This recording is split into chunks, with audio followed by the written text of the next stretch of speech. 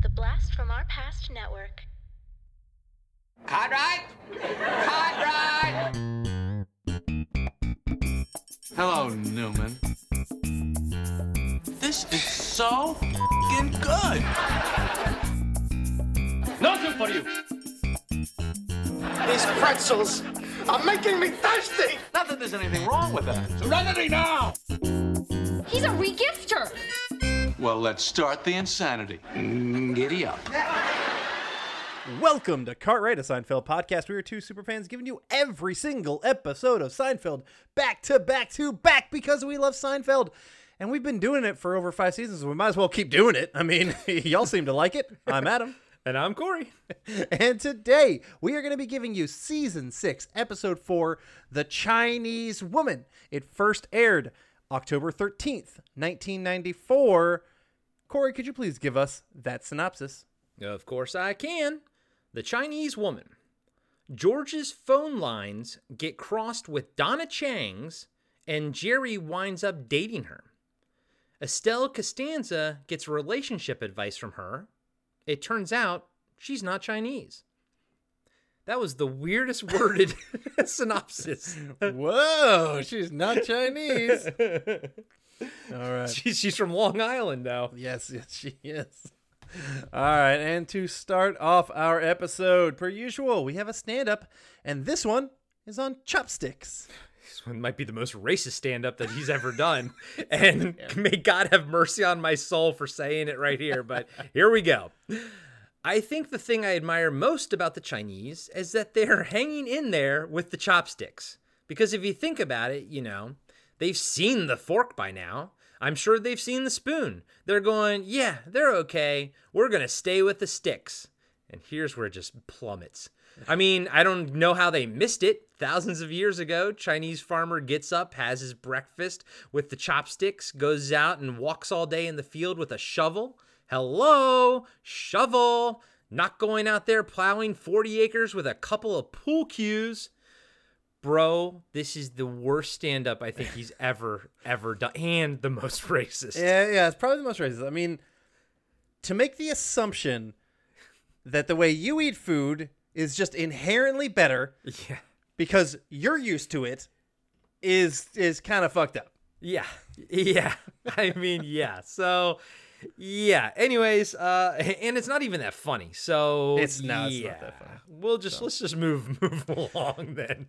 Yeah, I do find it interesting that they like culturally appropriating Chinese stuff because this is not the first kind of white person who has kind of appropriated Chinese culture in Seinfeld. Yeah.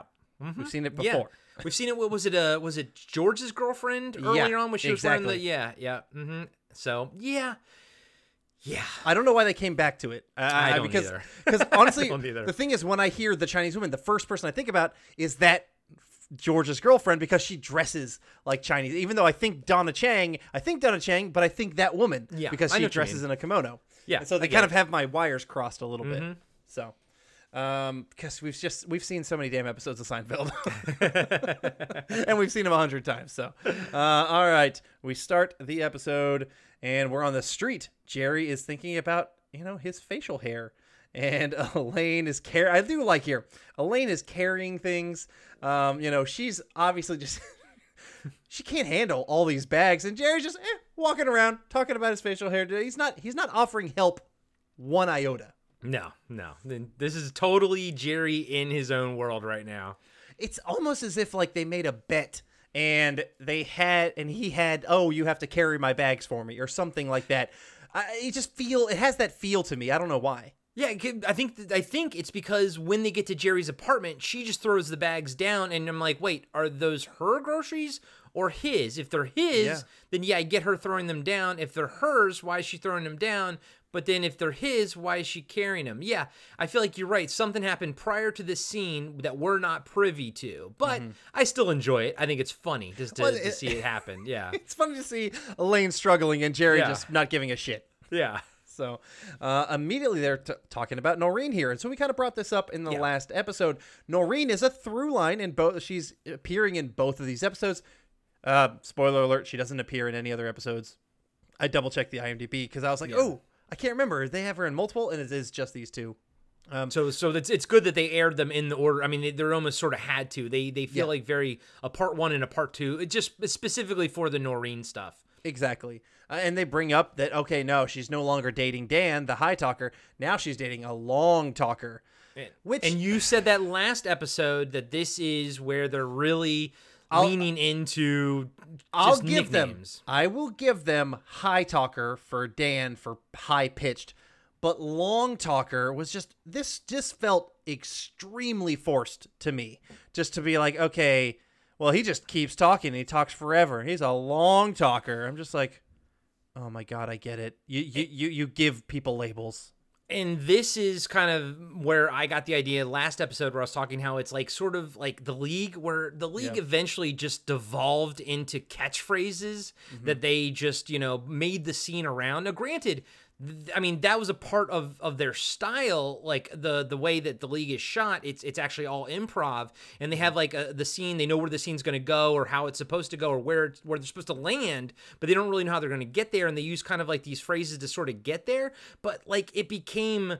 That's all it was about in later episodes is just these catchphrase thingies, like what was Kevin one time was like smoke crotch or something like that, and then his crotch eventually gets catched on fire. It's just like it's just like okay, but yeah, I like the League, but it became just it was too short to be cliche. It just weirdly within like 4 seasons became a cliche of itself. Yeah, if it would have kept going, it would have gotten real bad. Yeah, but it finished it up, and it was still solid. But what I want to bring up, talking about shows that are mostly all improv, Curb Your Enthusiasm, baby. That show is basically all improv. Yeah. And if anybody wants to listen to us talk about it, join our Patreon at our tier that is for Curb Your Enthusiasm. Just throwing that out there. You'll probably hear a commercial about it later, but just saying that as well. Right, and the reason it's on our mind is because we are about to see Larry David in a cape. Yes, we are. All right, at the that's exactly the next we're note. Still in the same scene. yeah, we're at the same scene. They see Frank with a guy in a cape. It's Larry David, and he looks ridiculous in a cape. He's hamming it up, honestly.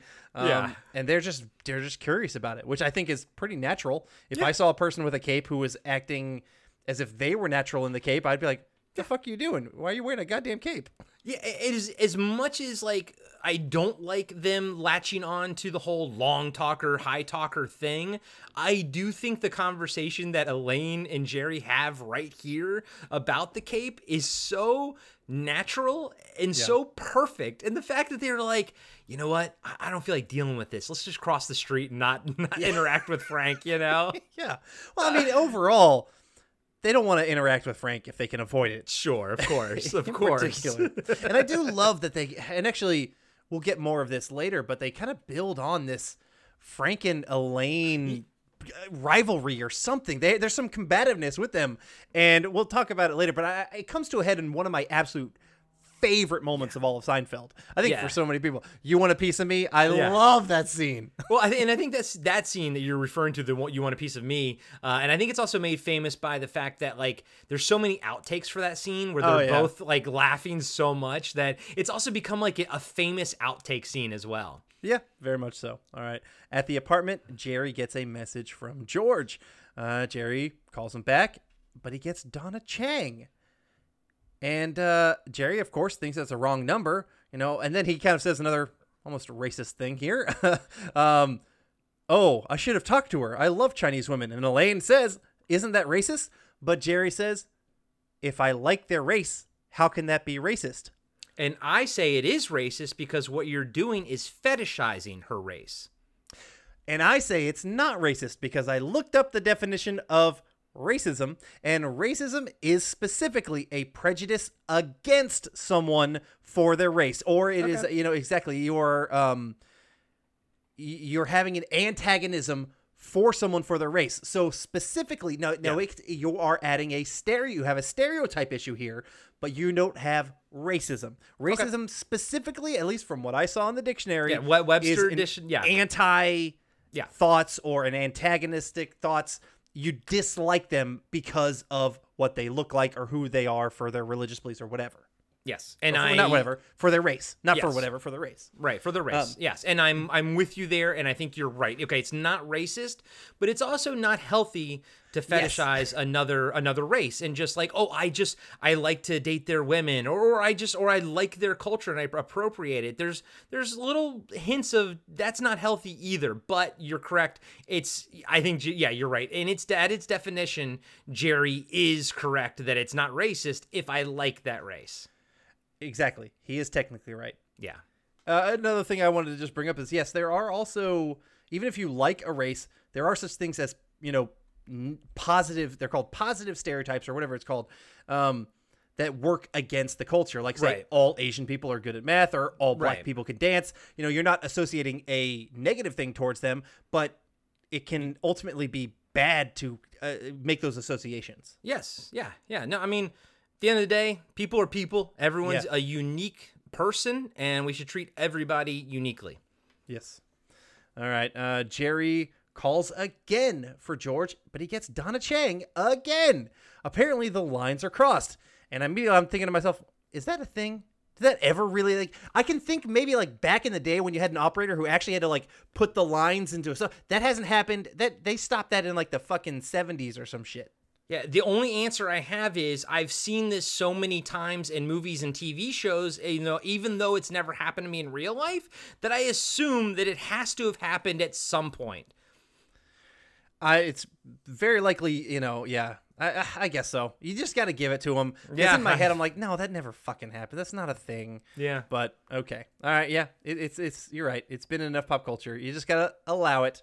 So Kramer And comes it's funny in. because it's something that will never exist again, pretty much. No. Like it's done with at this point. So, because at what point will the term, like, you sound like a broken record, when will that just completely fade away because no one will know like what a record is anymore, So yeah, Exactly. and while and even CDs, they don't. You can still skip CDs, and they would still have that issue. yeah. But that doesn't shit happen anymore. It's all Yeah, streaming. It's all So, yeah. streaming now. So we never have it. But again, we've said it before. Actually, it hasn't been in a while. But I do like when we dive into these 90s shows and we're getting these little insights of like life in the 90s, even though obviously it could be blown up because it's it's fiction and everything. But these are still problems. And it's like, I remember like last episode or whatever when they started adding the area code to phone numbers and everything. Yep. And I was like, oh yeah, I remember when that fucking happened, you Yes. know? So I do like this kind of stuff. It's our nostalgic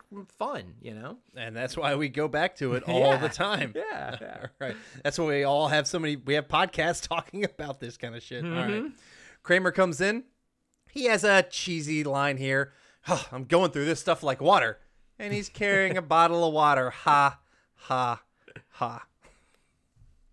I mean, it's dumb. All right. Elaine then notices that Kramer's kind of uncomfortable. He's kind of just moving around. It's his underwear. That's the problem. His boys need a house. he switched to boxers, and it's a problem because he likes briefs, and his boys need that kind of cradling. Now, I can't even remember when I switched to, I guess it's technically boxer briefs, but they're loose. They're just like boxers for me. I don't like them like super tight. Yeah. If they're super tight, then they're like compression shorts. Like, Yeah. I like mine, loose enough where my boys feel good, but they're not Yeah. like cupped in like even like a briefs that like super tight briefs. That's not comfortable to me. Like it, Yeah. my boys need to breathe. I can tell you that. No, I'm with you, buddy. I'm boxer briefs as well, and they're not crazy tight either. But yeah, sometimes they do get a little squished in there. But I think overall, I'll stick with boxer briefs over boxers moving forward. Yeah, I used to have like some like woven boxers, but the thing is they have no stretch to them. Yeah. And they're just not comfortable. Yeah. And so boxer briefs just have they're cotton. Cotton is the fabric of our life. It's what the Yankees wear, and so they're breathable. It's a natural fiber. But that's what I like. And the crowd loved it when Kramer said, "My boys need a house." He got a real strong reaction from the Yes. crowd there.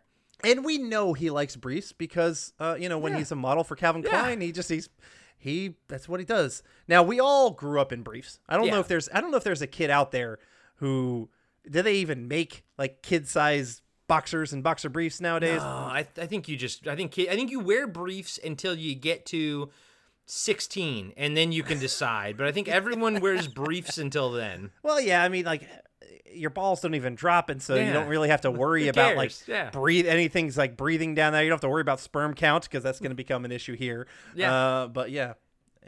Anyway, people are done us talking about our balls.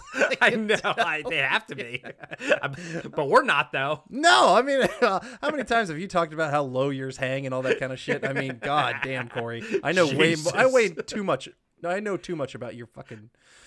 Yeah, My everything. balls, yeah, not just your and balls. buddy, Everything. the same goes here, my man. The same goes here. I know way too much about your balls too. All right.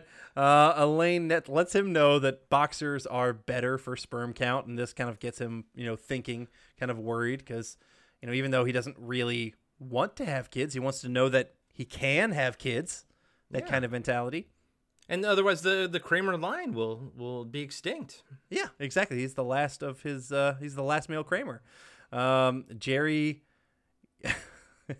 I wrote down this line, and I like this line because it's what he says. He says, "Jerry, I get it. He called Donna Chang and he talked to her and he got a date with the Pacific Rim, as he put it." And that's so that's what I put in my notes. Just like, good funny joke. But yeah, so. Right when he said that, the Pacific Rim movie theme kicked on in my head. I was like, there you go. I love that movie, by the way. As the Pacific Rim, I've never seen it. That one or the sequel. Sequel kind of sucked, but the original actually a lot of fun. Check it out. Okay. I mean, big robots like that shit. Yeah, and it's directed by Guillermo del Toro, so it's got shit going on for it. I didn't know that about the first one. Yep. Cool. But anyway, Kramer worried about that he's never impregnated a woman. And Jerry says, "Oh, you never slipped one past the goalie in all these years." And it's funny, but at the same time, it's like, that's not a common thing. Like, at least not for me. It's never happened to me. I've never had that discussion. Now, have there been worries where someone's a little bit late and you're just like, okay, yeah, you're a fear for like a week. But besides that, I don't think just impregnating a person is a typical, like, oopsie. It doesn't happen all that often. And oopsie poopsies. Yeah. I mean, in the way Jerry said it implied that it has happened to him. And I'm like, so you've had an abortion? Or like you've been with someone who's had an abortion before? Like, is that what you're saying? That's what it sounds like. Huh. And you're very casual about that. Yeah, extremely. I'm going to use this to take a very, very strange side rant right here. So, I am a massive lover of the movie Coming to America. The royal penis is clean.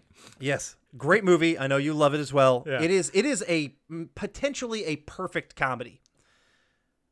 They've made a sequel and it's coming out on Amazon Prime, yeah. My biggest issue is he might have a son in America. So who did he fuck while in America? Like this, I'm curious as to how they're going to explain it, because I think ultimately that sequel hurts the legacy of Akeem, because he was like, he was a pure soul almost.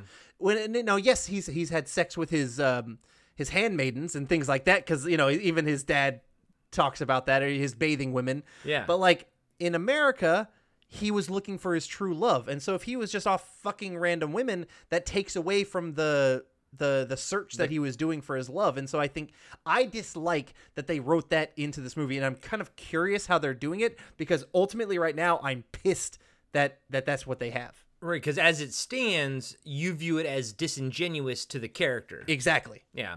And as it stands, I am never going to watch the sequel. I will choose to just watch the original over and over again. You're not, even when it comes out, you're not going to just check it out just to see? I have zero interest. See, I will watch it just to see, but I probably won't consider it "quote unquote" canon, if you will. Yeah. The first movie is perfect as it is. It doesn't need anything else, and they're just prying on our nostalgia by putting it out here. But I already have Amazon, so I'm gonna watch it. But still, it's just like, Why?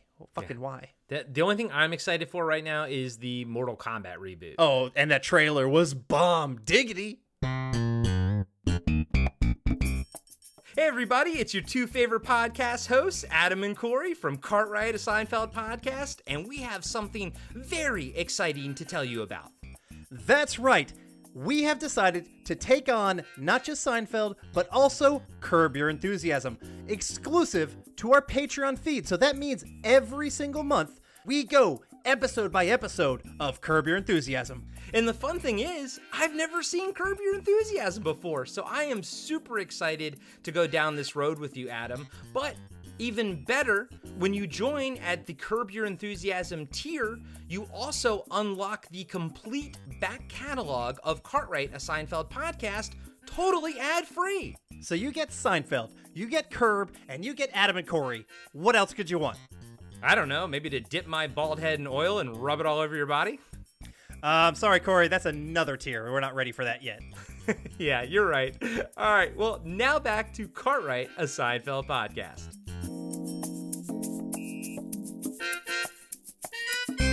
All right, let's get back to Seinfeld. George comes into the apartment.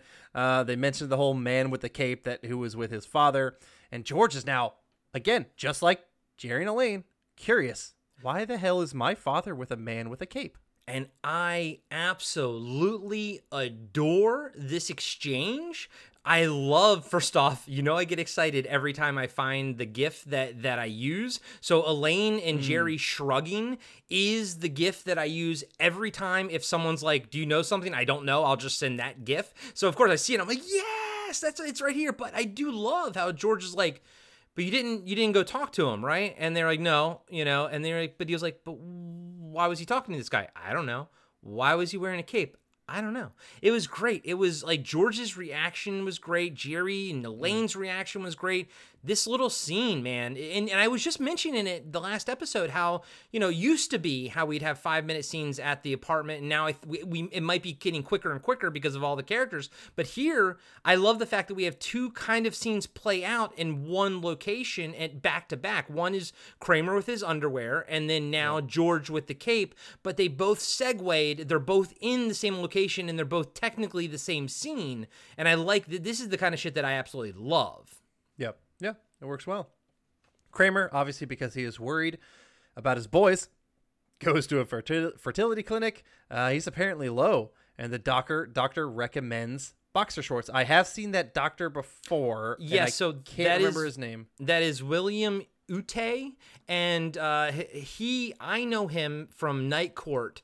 He played a homeless guy on Night Court that Dan Fielding, John Larroquette's character, would kind of like use, sort of like, they were kind of friends, but it was a weird, interesting relationship. But it grew throughout the course of the series, and that his character, this doctor guy, his character got bigger and bigger in Night Court, and he got more screen time. But he was on there for a lot of years as like a recurring side character.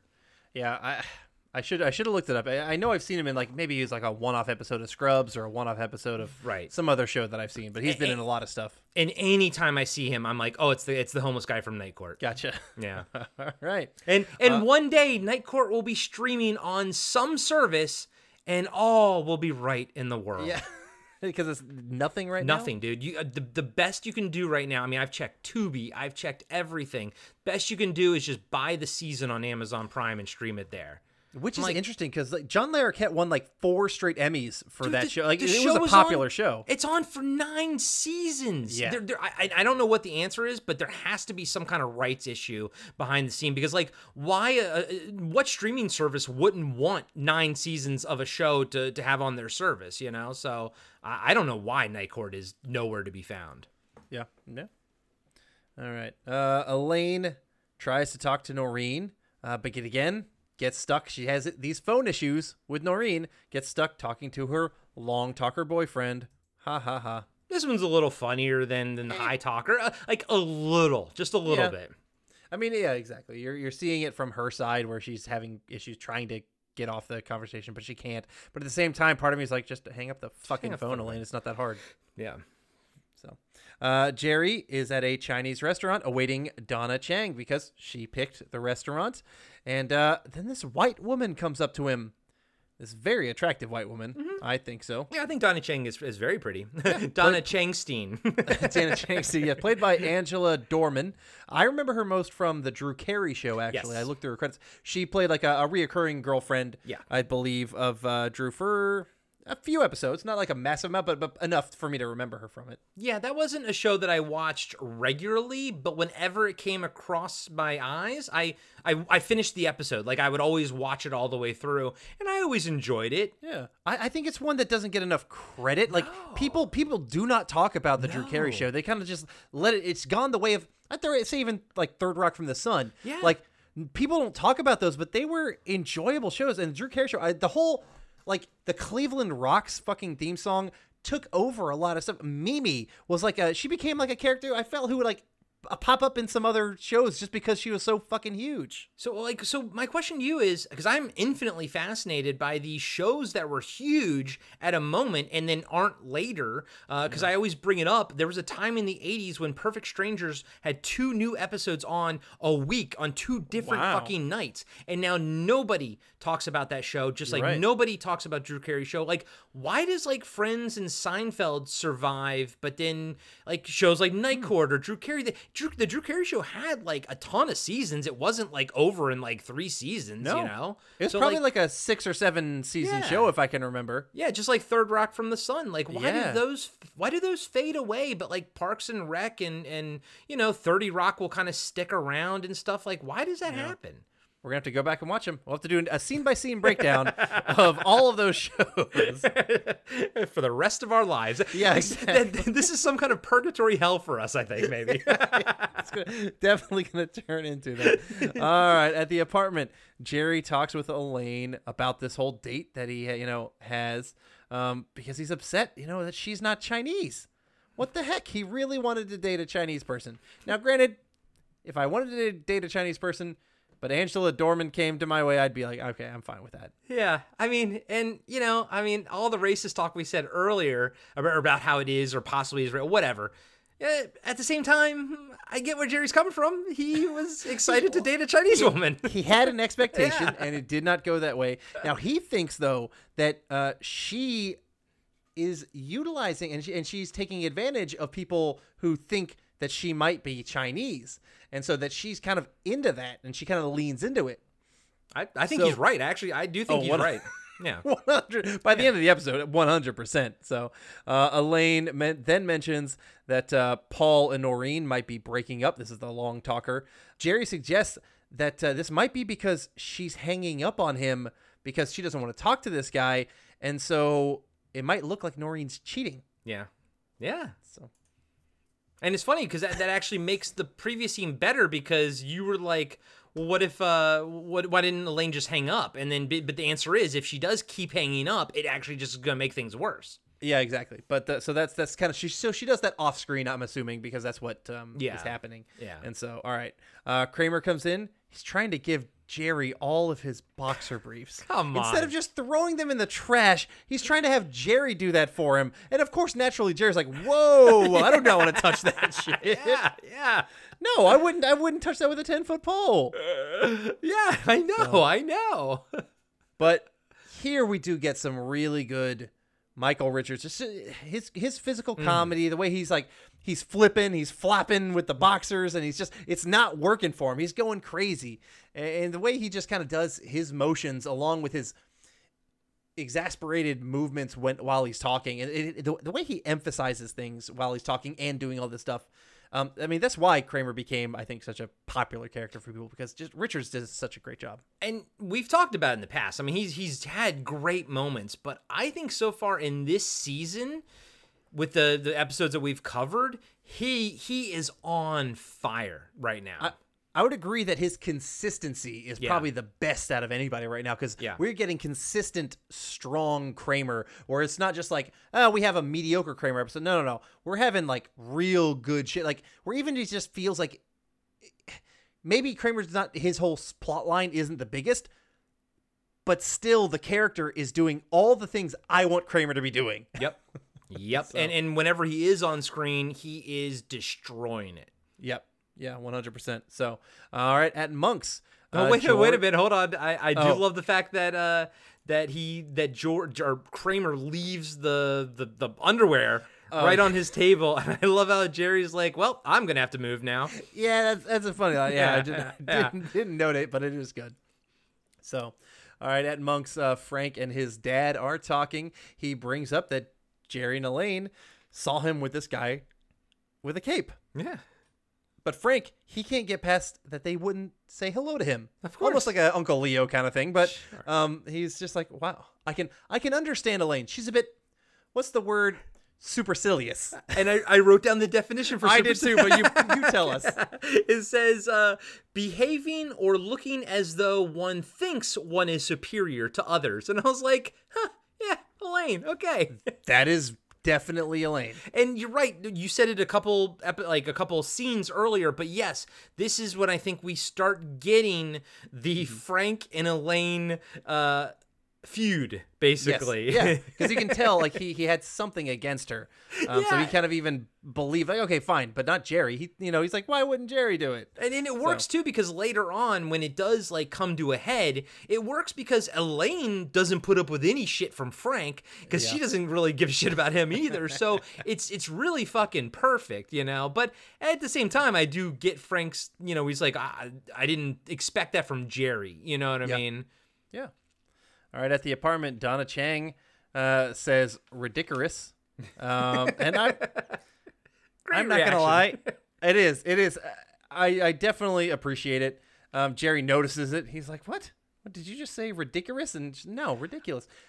I absolutely say this at home sometimes. I won't say this like too loud, but if I'm like, if I'm with my wife, I don't say it any. I say it at random times. Sometimes I will just say it in general. I'm like, "Oh man, that's ridiculous." But you're referencing this, right? I'm not trying to be racist. Yeah.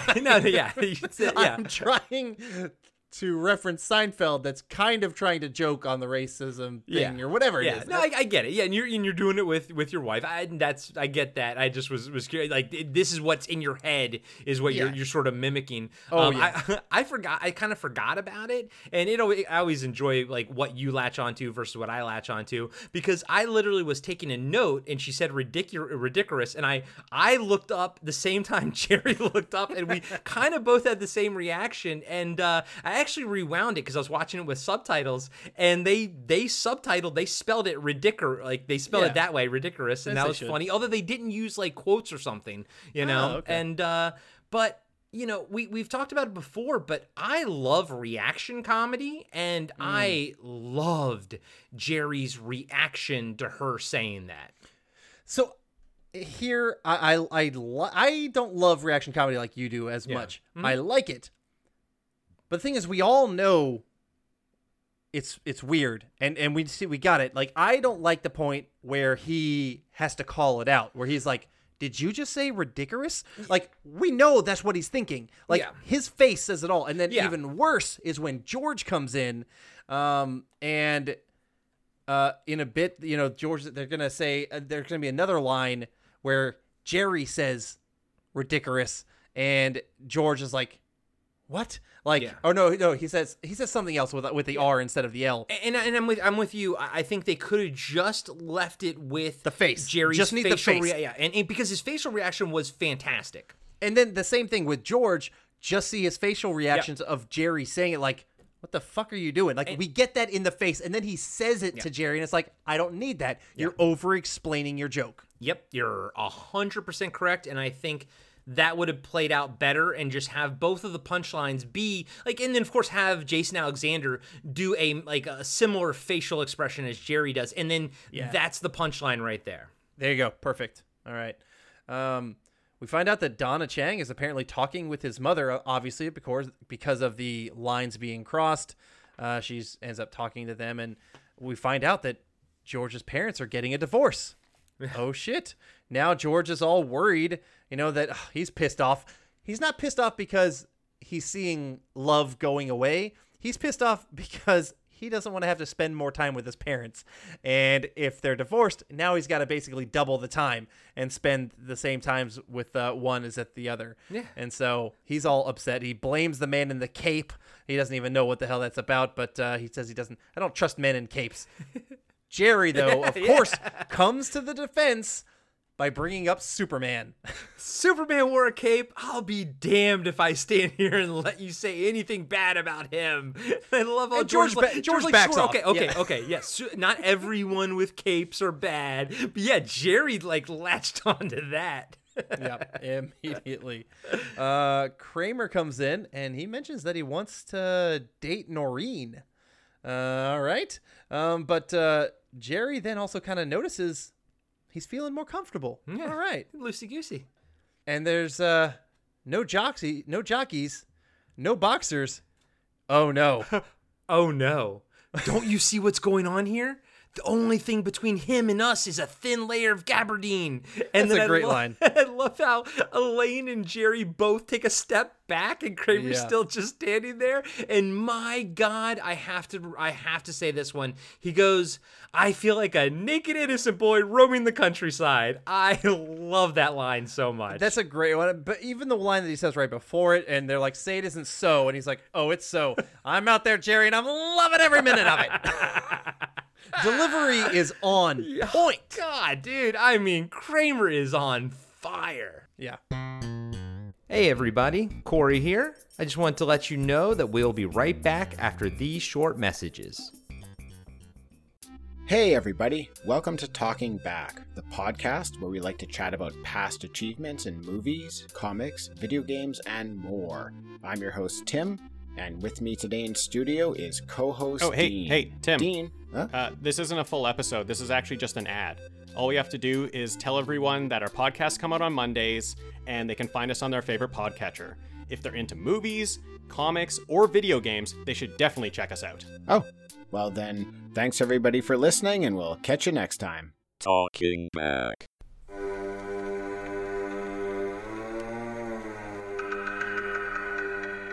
Hey everybody, I'm Corey. And I'm Zach, and we're the hosts of Podcasting After Dark, a cast dedicated to late-night horror and sci-fi of the 80s and 90s, often found on HBO and Cinemax. You know, the movies your parents didn't want you watching as a kid. You can find us every other week on Apple Podcasts, Spotify, Podbean, and Stitcher. This is what you want. This is what you get.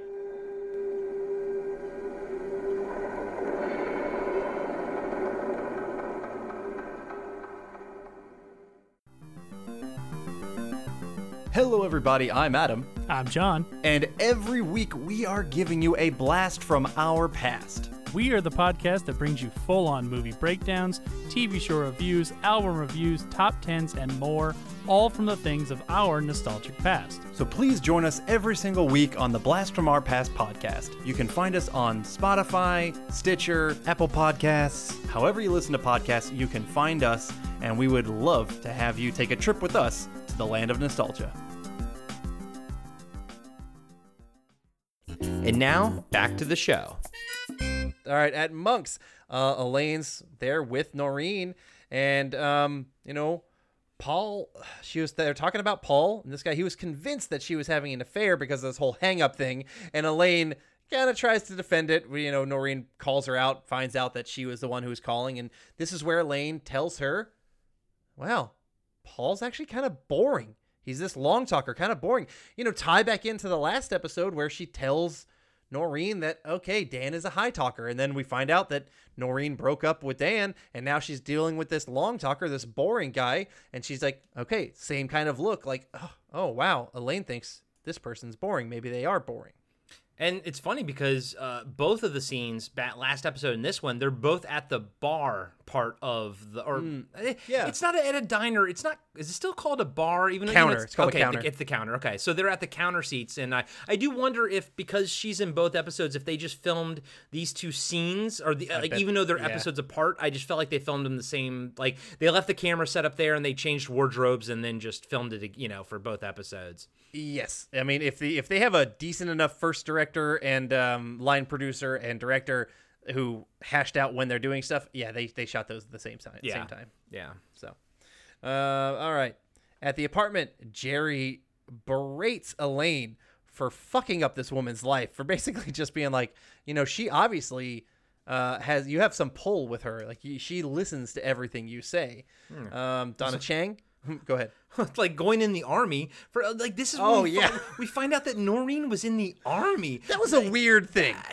Honestly, I mean, but although you find where it ultimately goes actually kind of makes sense because Noreen needs somebody to tell them what to do, I guess. But even when I was a kid, I was like, oh shit, she doesn't look like somebody that was in the army, right? But that's also, I think, sexist because I think she would have been capable of being in the army, you think of they're gonna look like Gina Carano or something, but no, I think Noreen could totally be fine in the army. But although she might be a little old at that point for going back in, and if she AWOL'd, I don't know if they'd let her back in. No, they wouldn't. If you go AWOL, I think you're it's like a dishonorable discharge. That's exactly. Basically. So I'm thinking she's heading into a court martial actually if she goes back to the army.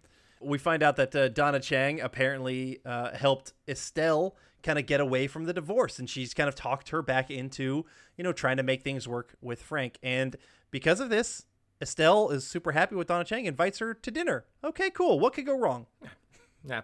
Absolutely nothing when it comes to Estelle Costanza. Exactly. All right. At the Costanzas, we find out that George is asking Frank about who is this guy with the cape? It was Frank's lawyer because they were getting a divorce, and so that's the dude. I would never hire a lawyer with a cape. None. No. But Frank is a different kind of guy. Frank's a different kind of beast, man. Yeah, he is. All right. On the drive to the Costanzas, Jerry kind of calls out Donna Chang for acting Chinese kind of quickly. Yeah, I was surprised she was still so nice after that exchange. I would have think that would have kind of been the end of the relationship, but yeah, not so much. I agree. That is the kind of that was my little note here, was that it didn't seem to really go anywhere. This should have been a catalyst to start a big fight between the two of them, but it didn't really. They get there, and then the next joke is Estelle is pissed that Donna isn't Chinese, and so that whole little interaction in the car was pretty much unnecessary. Yeah, you didn't even need that scene because you didn't need Jerry saying it because we already knew it. We already knew that he felt that way, and he didn't. Nothing came from him saying it to her, so that scene was literally 45 seconds of unnecessary TV. Yep, very much so. Elaine calls Noreen, and we find that Kramer is there because, we heard earlier that he wanted to date her, and so now he's there, and he's going to be calling the shots for her now. He thinks she should go back into the army and all this other kind of stuff. So he's taking over the, the mentorship role from Elaine in Noreen's life. So Estelle... we can have some quick scenes back and forth between this stuff, but Elaine or Estelle doesn't like all this advice now because Donna Chang isn't Chinese, and for some reason Chinese people have better advice. Yeah. And that racism works because of Estelle, because she's older and everything. Sure. Okay. Yes, you're confused by it, but I think you just chalk it up to Estelle being eccentric and dumb or whatever, just being exactly crazy. a bit ignorant. We'll go with that. There you go. She decides she won't take advice from some girl from Long Island. That's her line. I do like that. And apparently the divorce is back on. Baby. Yeah, Frank is all for it too. Apparently, didn't take much for that divorce to come back. No. And earlier on, there's some really good conversation about how is this going to affect George, and it probably would have been better for him if they had gotten a divorce 30 years prior. George might have actually turned out better. So I do like that. There was discussion in this episode about how this would affect George, and from two people who came from broken homes, if you will, broken. I turned out great, man. I'm fucking awesome. Yeah. And to think that, if my parents have stuck together, would I be in a better person? Hell no. I'm awesome. I'm great as it can be. Here's the thing. People who stay in relationships, divorce can be a good thing. And the people who stick to some of these marriages because they just think, oh, I don't want a divorce. But then you're subjecting all the people around you to your fighting and this negative relationship that you're putting forward. It's not a good thing. Sometimes divorce is just the best option.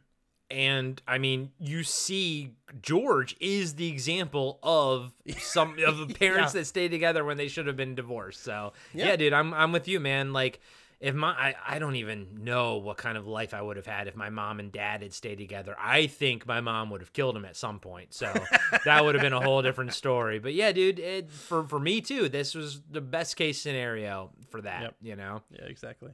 All right. George, of course, is now upset because the divorce is back on, and so he's got to spend time with them separately, all this kind of shit. And Kramer yells so they're on the street right by the fruit stand, which I kind of like. They kind of just chuck in the fruit stand every now and then, which is nice. We see it every now and then.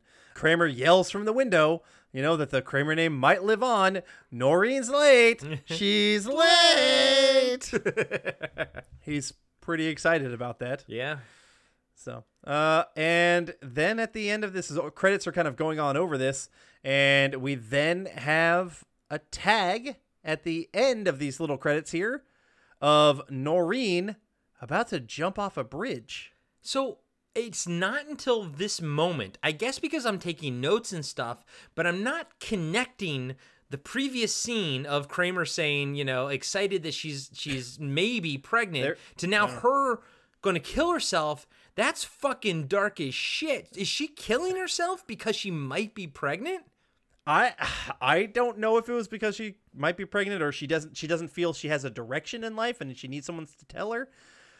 But it made no fucking sense. I hate this tag. It was so fucking bad. And we gotta say what happens. You'll say it because I don't even want to talk about it. So she's about to jump. It's like one stationary shot the entire time, and Larry David in his cape comes like slinking out, and right when she's about to jump, he grabs her and just keeps her from jumping and etc. The cape thing, they're playing up the hero thing, and she's like, "Who are you?" And he's like, "I'm Frank Costanza's lawyer," and then kind of starts scooting her off scene or whatever. And I mean, I like the fact that he says, "I'm Frank Costanza's lawyer," but it doesn't make any fucking sense. Why would she know that? I mean, it's played for no goddamn reason. It's not funny. It comes out of nowhere. It has zero setup because you're right. The last thing we know is she might be pregnant. Now she wants to jump off the fucking bridge. This really hurt the episode for me. Take us into the final thoughts, baby, because I did the last one and you're on fire right now. Well, literally I was about to bring up my my rating like a half a point from all the Kramer fun that we had until I reminded myself about this goddamn tag. And I'm like, you know what? No, this tag is awful. That stand up at the beginning was awful. And there's a lot of stuff in here that I don't think is really all that funny other than some of the great stuff. This is a roller coaster of an episode. It has some high highs. It has some low lows. So obviously Kramer and his underwear and him in general was on point. He gets a 4.5 out of 5 for me on this episode. Easy. I do like the kind of the Chinese stuff. Like, some of that stuff is fine. Like when they, when it's not too racist. And I don't think they cross the line of too racisty with a lot of this stuff. I mean, that's the whole point of the jokes. But I do wish some of the stuff was a bit more subtle. I already brought up the whole thing of like, Jerry and George doing their facial stuff. Rhines crossed. That was the joke that he said. He said, "Oh, you got the Rhines crossed." Oh, yeah. Mm-hmm. So I wrote it in my final notes is where it was. I absolutely think they should have just gone with facial, and I think that would have elevated it completely. The Noreen stuff did not land with me. I thought it was weird and stupid, and it didn't make sense. And she's just, I don't know, just this worthless woman, in my opinion. She immediately became worthless to me because she can't do anything for herself. The man in the cape stuff bugged me. I wish they would have had anyone else but Larry David. I think he just, it took away from me that it was Larry David. It was Larry David in a cape and not a weirdo in a cape. And so I didn't like that. And now they, of course, they can't, assume that Larry David becomes such a big fucking person. The regular Joe who watched it in 1994 has no idea, and that's fine. Right. But to me, I see Larry David, and I don't like it. So this was definitely not a standout episode. I give it an edge over the previous episode because there are just some great lines. from Kramer in particular, and just other stuff. There's some other good stuff. I will say I do the ridiculous every now and then, or at least, I do think that stuff's funny. And of course, I'm out there. I'm loving every minute of it. A lot of other things. But to me, some of those bookends really hurt this episode. So I have to give it right in the dead center. As dead center as it gets, I gave it a 2.5 out of 5. Caped Larry David. No, I'm taking that back. 2.5 out of 5 because I'm going to steal this from you. 2.5 out of 5. Naked innocent boys roaming the countryside. Yeah, that was one of my 2 ratings. I had to do it. I was I know he wants to do it. That's fine. I got another one though. Yeah, dude, here's what I'll say. I get why you have problems with it. I agree the opening stand-up was terrible. I agree the final stinger, I don't even think it added anything to it. If anything, right now, our discussion made me realize how dark it was. Yeah. That if she has Kramer's kid inside of her and she's thinking about killing herself, that's really fucked up, So those 2 bookends, the first stand-up, one of the worst stand-ups I've ever seen him do, and racist on top of it, and then ending with this, dude, I mean, for me, that knocks it down a whole point. But the problem is, for me, everything that happens in the middle, I fucking love. And just Kramer being on fire is fantastic. George's response to, who is the guy in the cape? I thought all of that was great. Noreen, yeah, I don't really care for her, but she's kind of a non-entity to me. I kind of don't really, it doesn't matter what happens to her because she's a moron, clearly. So I kind of don't really give a shit what she does. And I'm happy she doesn't have that much to do in this episode. So honestly, man, I had a lot of fun with this episode, but it's not perfect. I do truly think the things that you are calling out on it are valid points, but some of those points don't affect me as much. Like another thing, like seeing Larry David in the cape, I think it's cute and funny because I'm not a huge Larry David fan, although I'd say I know him more now, but back then I didn't know who the fuck that was, and so I can still sort of disassociate myself a little bit, but I loved this episode. I thought the energy was fun, and I thought what everyone was doing was fun. If anything, I just wish I saw some Mr. Pitt in this episode. But I'm gonna have to give this one 4 Jerry and Elaine shrug gifs out of 5. I loved it, bro. Is that after a 1-point drop? It was going to be a 5. To give it a 5? Yeah, it was close. Holy shit. I mean, watching it, I knew it would have been a 5 if I didn't have those 2 bookends. Those bookends, they hurt it bad, dude. Really. Even so, I think this might be one of our biggest differences. Disparities, exactly. Like a 1.5 is a pretty big jump between I agree with our you. different ratings. I agree with you, but it's a damn shame that those bookends, universally, you hated by both of us, and even that stinger. I would rather have a fucking another stand up at the end because then we wouldn't made me miss the stand up. Yeah, because then we wouldn't be looking at Noreen as a horrible mother, like you know what I mean? Like that's horrible. So that it's interesting how those things play out. Are we gonna get much Larry David moving forward? Because in my head, the cape is kind of my main Larry David visual in my head from Seinfeld. Are we gonna get much more of him doing visually on screen? Because we're going to hear him as Steinbrenner. Yeah, we hear him as Steinbrenner. And I like actually him as a voice. I think it's cameoing as a voice, solid. Him cameoing in person, not as good. I mean, maybe it's just this cape one because I'm too just fixated on that part. I didn't dislike him when he was the guy in that movie, who said the line. That one didn't bother me all that much. Because he's also so unique looking too. Yeah. Like I felt like it's Larry David. You see it, you're like, oh, that's Larry David right there. I think my problem was I felt like he's not a good actor. Larry David's not a good actor. Yeah. And I think him being in this cape, it made me look at him as an actor, and he was even bad acting as the guy in the cape to me. And even in the end, in the stinger, why would you take her off screen? Like why would you just take her across the rail? He would if that was a real thing, he would grab her and then jump back onto the road, onto the bridge.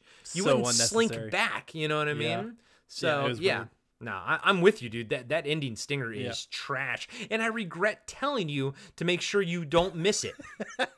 I didn't miss it though earlier, so but yeah, it absolutely hurt the episode. All right. Yeah. All right, but we'll never get hurt. Will always be a 5 out of 5. Is Podcasting After Dark, and that is a podcast that my man Corey does with our friend Zach. Tell us all about it. Yeah, Podcast After Dark is a cult movie podcast. Right now, our newest episode that you guys can find, we just reviewed The Blob, 1988's The Blob. Kevin Dillon's in that movie, by the way. Yeah, the guy from Entourage? Yeah. Okay. Yeah, it's great. He's young, man. He's got a lot of hair, too. It's crazy, bro. And Sean and Jeremy Smith. Piven, who played George Costanza in the pilot. Yeah, in Entourage, yeah, exactly. But not in The Blob. Jeremy Piven is not in The Blob. Well, whatever. I was making my connections. You were getting excited. I was going 6 degrees of separation. I was all ready, man. You were getting excited. So, yeah, we're having fun over there. We're interviewing people. We just talked to Peter Jason, who you guys he's a character actor you guys have seen in They Live, Prince of Darkness. But Adam, you probably know Peter Jason as how familiar are you with the original Mortal Kombat?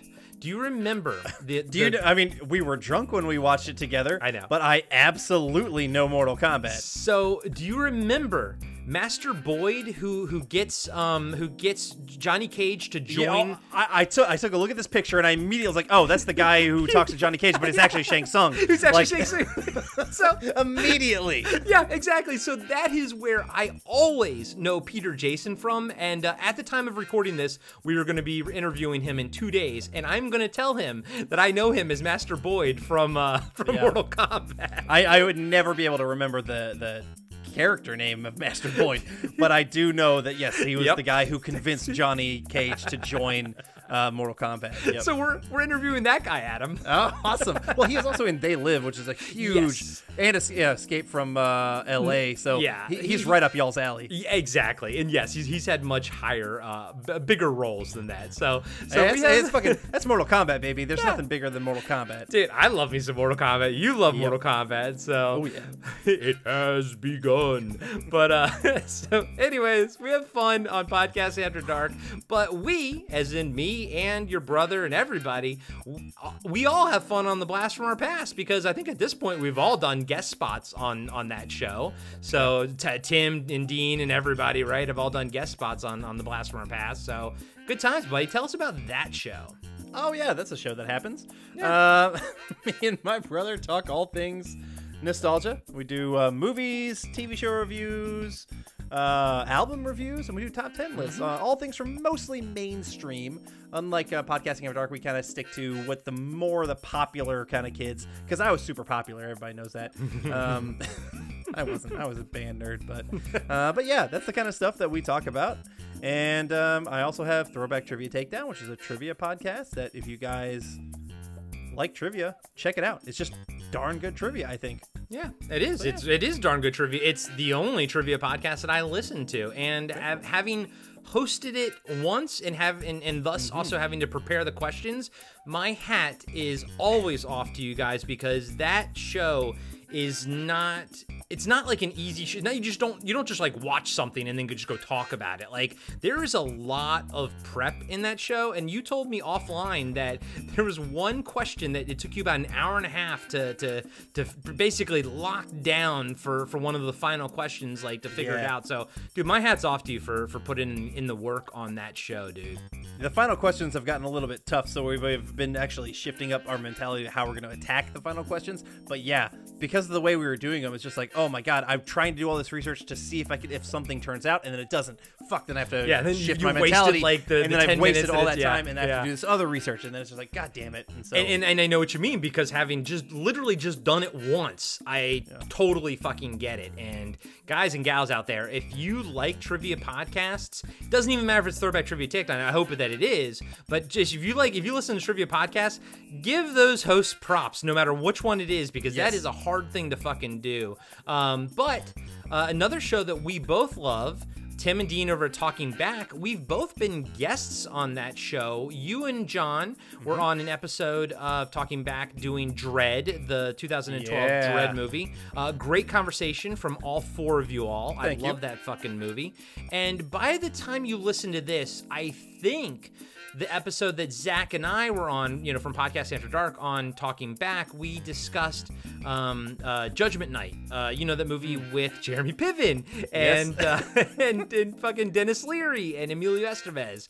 And we had a fun time talking about that one. So go check out our friends Tim and Dean over at Talking Back. They produce a fantastic show. And I gotta say, man, all the shows on our network, I listen to all of them and I love them all, and that's what's freaking awesome. Like, there's no show on our network that I don't enjoy, and that includes the ones that I edit, like Cartwright. I listen to this while I'm editing it and I enjoy it. And guys and gals, don't ever produce content that you don't personally enjoy. You will not be doing it correctly if you do that. Yeah. All right. Well, we will see all of y'all next week when we are talking The Couch. Poppy. Yeah, exactly. Bringing back Poppy. Bringing back Poppy.